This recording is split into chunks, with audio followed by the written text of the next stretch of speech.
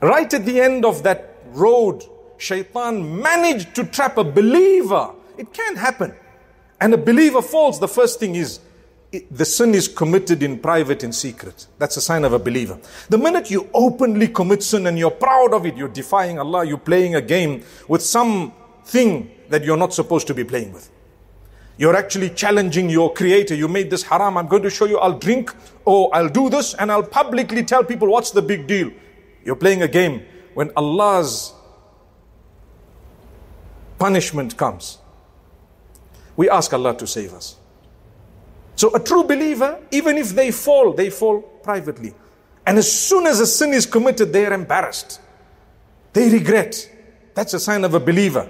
إِذَا سَرَّتْكَ حَسَنَتُكَ وَسَاءَتْكَ سَيِّئَتُكَ فَأَنْتَ مُؤْمِنٌ. When your good deed makes you happy, you get up for tahajjud one day and you feel so good about it.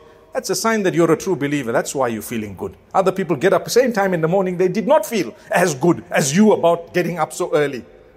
You felt good because why? You're a believer. I got up today. It's early, nice. I made dua, I cried to my maker. What's that? It's a sign that you're a good man, you're a good woman, you're a believer, you believe in Allah by the will of Allah.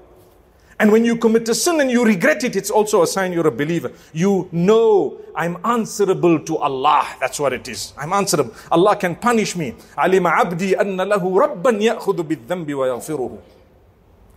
My worshipper now has recognized that he has a Lord in charge. He can either punish him or forgive him. There goes. May Allah Almighty grant us